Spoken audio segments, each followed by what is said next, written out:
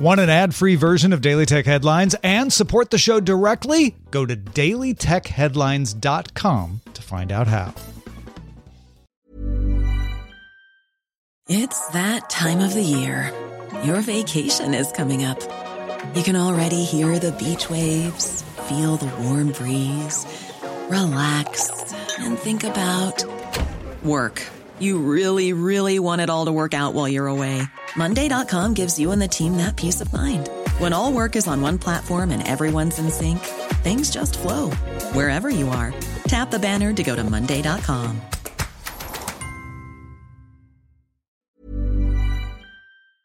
My business used to be weighed down by the complexities of in-person payments.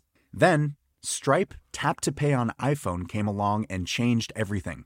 With Stripe, I streamlined my payment process effortlessly. No more juggling different methods. Just a simple tap on my iPhone and transactions are complete. What's truly remarkable is how Stripe caters to all my customers' preferences. Whether they're using cards, Apple Pay, or other digital wallets, Stripe ensures a smooth checkout experience every time.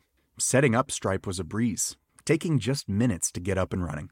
From local markets to global retailers, Stripe helped me expand my reach and grow my business with ease. To learn how Tap to Pay on iPhone and Stripe can help grow your revenue and reach, visit stripe.com/tapiphone. These are the Daily Tech Headlines for Wednesday, November 7th, 2018. I'm Tom Merritt. U.S. Federal Judge Lucy Koh ruled that Qualcomm must license some of its patents on modems to other chip makers, like Intel and Samsung, on fair and reasonable terms. Qualcomm has separately accused Apple of sharing trade secrets with Intel, and this decision might undermine the severity of that accusation. Sources tell Reuters that Qualcomm and Apple are not engaging in settlement talks at any level. Spotify says that users of its free ad-supported tier can now stream music on Spotify Connect speakers. Speaker makers will need to update to the latest SDK to allow for the Wi-Fi music streaming at that tier. Facebook Messenger will let users delete messages up to 10 minutes after sending them. The feature is listed as coming soon in release notes for version 191.0 of Messenger. Facebook-owned WhatsApp has a similar feature that gives users 1 hour to unsend a message. The Associated Press reports police in Beijing and Shanghai are using something called gait recognition to identify people based on their body shape and how they walk. The system is made by Watrix, which claims it can identify people from up to 50 meters away without needing to see a person's face. Changing your walk by limping or hunching supposedly will not affect the identification. Police in Osaka, Japan have also used gait recognition on a pilot basis since 2013. WeChat announced it now has 1 million mini-apps on its messaging platform. By comparison, Apple has 2.1 million apps in its App Store. Tencent introduced the apps in January 2017 as a way of expanding the types of services, like ride-hailing and food delivery, that can be offered inside the WeChat messaging app. 200 million users are actively using mini-programs each day out of WeChat's 1 billion monthly active users.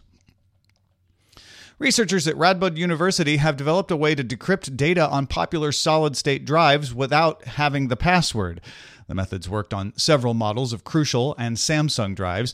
The researchers did need physical access in most cases. Crucial has rolled out updates for all its drives, and Samsung has rolled out updates for all but its Evo drives, which Samsung recommends using software encryption for. The researchers recommend using VeraCrypt to protect the drives. Xiaomi is selling a pair of wireless earbuds called AirDots for 199 yuan. That's about $28 US. They come in a charging case and support Bluetooth 5.0. You can reserve the buds for purchase in China now. And finally, Samsung is announcing its foldable Android smartphone, showing off the user interface. It has been designed specifically to take advantage of the additional screen use cases in that form factor.